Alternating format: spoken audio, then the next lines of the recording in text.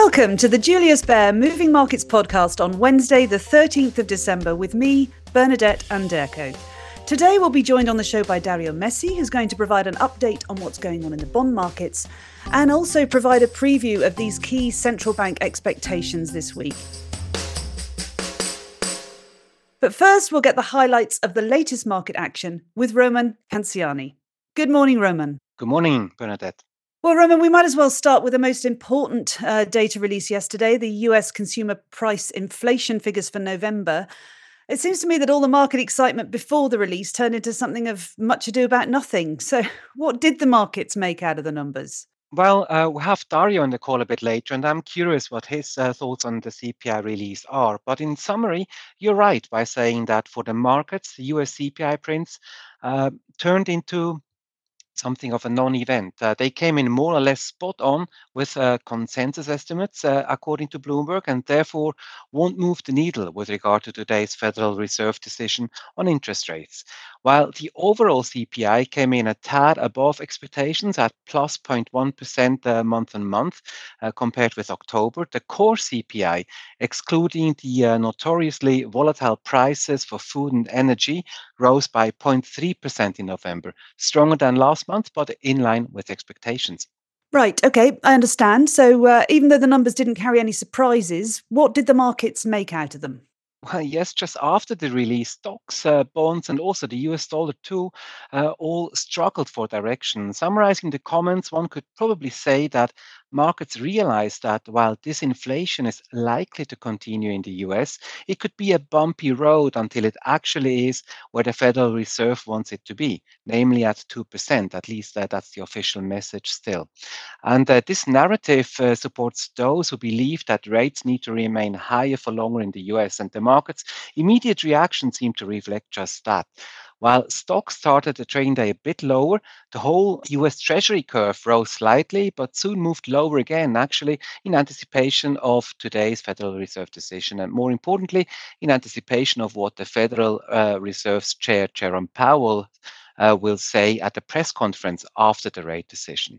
So 10-year US Treasury yields are at 4.21 this morning, a few bips lower than yesterday, and 2-year yields are just about the same levels as yesterday morning at 4.73.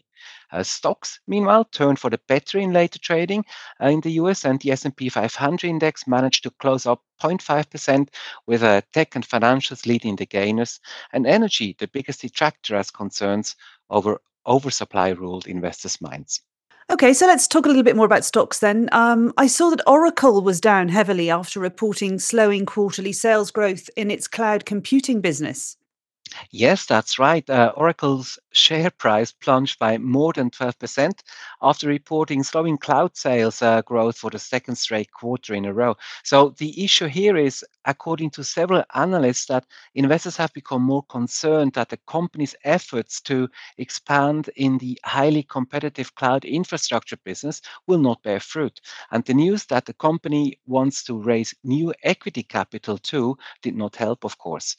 And one of Oracle's competitors in the cloud business, Alphabet, also came under increased scrutiny yesterday after losing a court case against Epic Games, the maker of the computer game Fortnite, on huge commissions charged by Alphabet for hosting Epic's apps on its platform. Still, Alphabet was down only slightly on that news, while Apple, the other big app platform provider, ended the day slightly up. All right, then, let's turn our attention to overnight action on the markets. Once again, there's news to report from Argentina, where the new government's devalued the currency. What more can you tell us about that? Yes, that's right. The country's new president, Javier Milei, did not wait long to start with his shock therapy program to revive the Argentinian economy. After the close of local trading, Argentina devalued the peso by a whopping 54%, and according to officials, plans to further devalue the currency by 2% every month from now on. Further, the country has also announced a massive spending cuts to eliminate its primary fiscal deficit next year. Quite a dramatic decision then. And in terms of overnight news, is there anything else to report from Asia this morning, Roman? Yes, well, stocks are a bit under pressure there this morning, mainly on news that China's annual economic work conference decided to prioritize industrial policy, so quality growth, rather than pumping up the economy quickly with large scale stimulus. Although this is not surprising per se, the lack of excitement over that news turned into lower stock prices across the board in China. So onshore stocks are about 1.5% lower at the moment, and Hong Kong's Hang Seng Index is down roughly 1%, with real estate developers leading the decliners overall. In other parts across the region, the Japanese Nikkei managed to close slightly in the green, but pairing or mostly pairing the initial gains, and also Australia closed about 0.3% higher. All right. So what's in store for investors today, Roma? Well, we already had some interesting numbers on the UK GDP growth for October, and they largely disappointed, with monthly growth coming in at minus 0.3% rather than the expected smaller minus of 0.1%. Manufacturing and industrial production there were much weaker than expected. Otherwise, all eyes will be on the Fed rate decision later today and what Jerome Powell has to say in the press conference following the decision. US equity futures at the moment are slightly in the green. So, by the looks of it, we'll have a positive start to US stock market trading this afternoon. Thank you very much. And that's it from me. Thanks so much for that comprehensive overview of the markets today, Roma. So now it's time to take a look at the bond markets with Dario Messi. Good morning, Dario. Good morning, Bernadette. Now, Dario, clearly the focus for traders and investors alike today are central bank meetings today and tomorrow. But before we go into that, and it's a related topic, of course, ahead of the Fed meeting, as Roman already mentioned, we've had November inflation data out in the US. What's your take on that? Yeah, look, overall, I think the disinflation process is still ongoing in our view, and there are enough economic reasons and also signs for this. Think of the supply chains, credit dynamics, but also generally this softening of aggregate demand and so on. But yesterday's print is also a good reminder again that it will not just follow a kind of a straight line with nice drops each and every month. Roman mentioned it before, 3.1% on a year-on-year basis for the headline number, more or less as expected. But it's also important to note here that core inflation, so the stickier part, slightly rebounded compared to October. So what we also have to say when we look at the different components, the rebound came mostly from the components which showed some downside surprises back in October, like, for example, lodging away from home. But again, overall, our reading, we are still in a disinflation trend, and this is also reflected in the US Treasury, I would say. Roman quickly touched on it before. The 10-year yield, it jumped again, yes, above the 4.2% mark following the CPI print yesterday, but then came lower again. So doesn't seem to be really super worried at this stage. And remember, not too long ago, we just discussed how sustainable a 5% level for the 10-year can be. Okay, so now on to the big question. What does all this mean for the Fed decision today? Well, for the Fed, I guess the FOMC does not put too much emphasis just on one monthly number, but also looks more kind of the trend dynamics. And overall, I would say the picture looks by now as intended for them. Inflation is on track, even if not on a straight way, but is on track to the 2% level.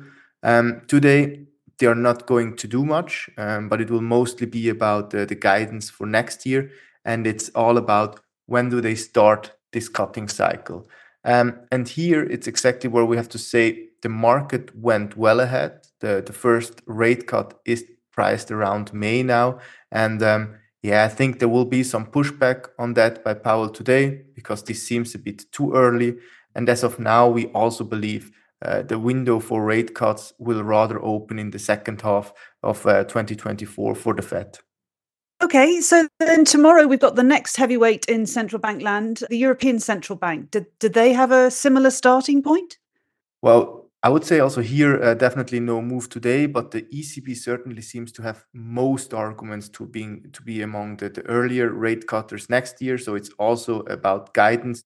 Just think of the economic backdrop, quite weak at the moment. Credit growth collapsed. Also, inflation is dropping very fast. Even a hawk like Council member Schnabel recently acknowledge this remarkable easing on price pressure.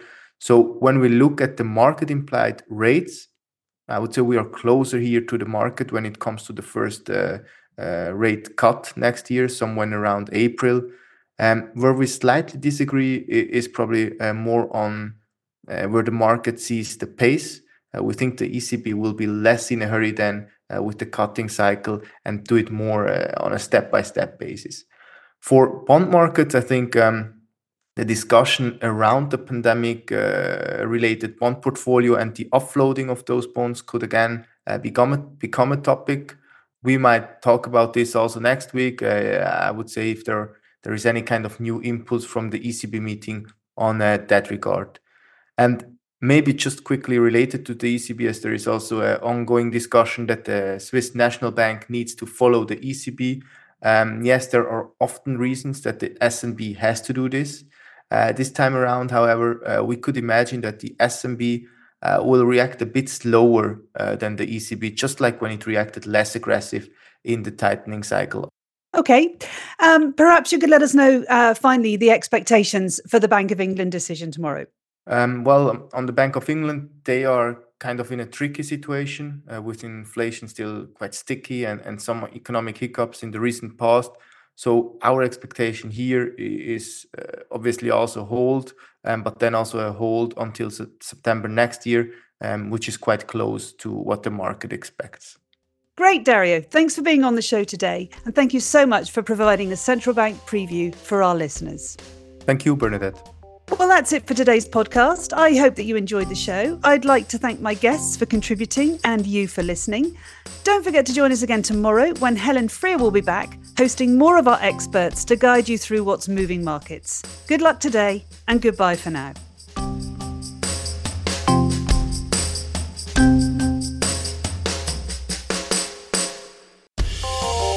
The information and opinions expressed in this podcast constitute marketing material and are not the result of independent financial or investment research.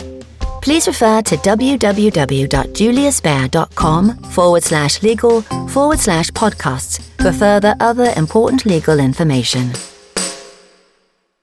Beyond Markets is a weekly podcast where Julius Baer experts and external speakers discuss some of the latest market developments.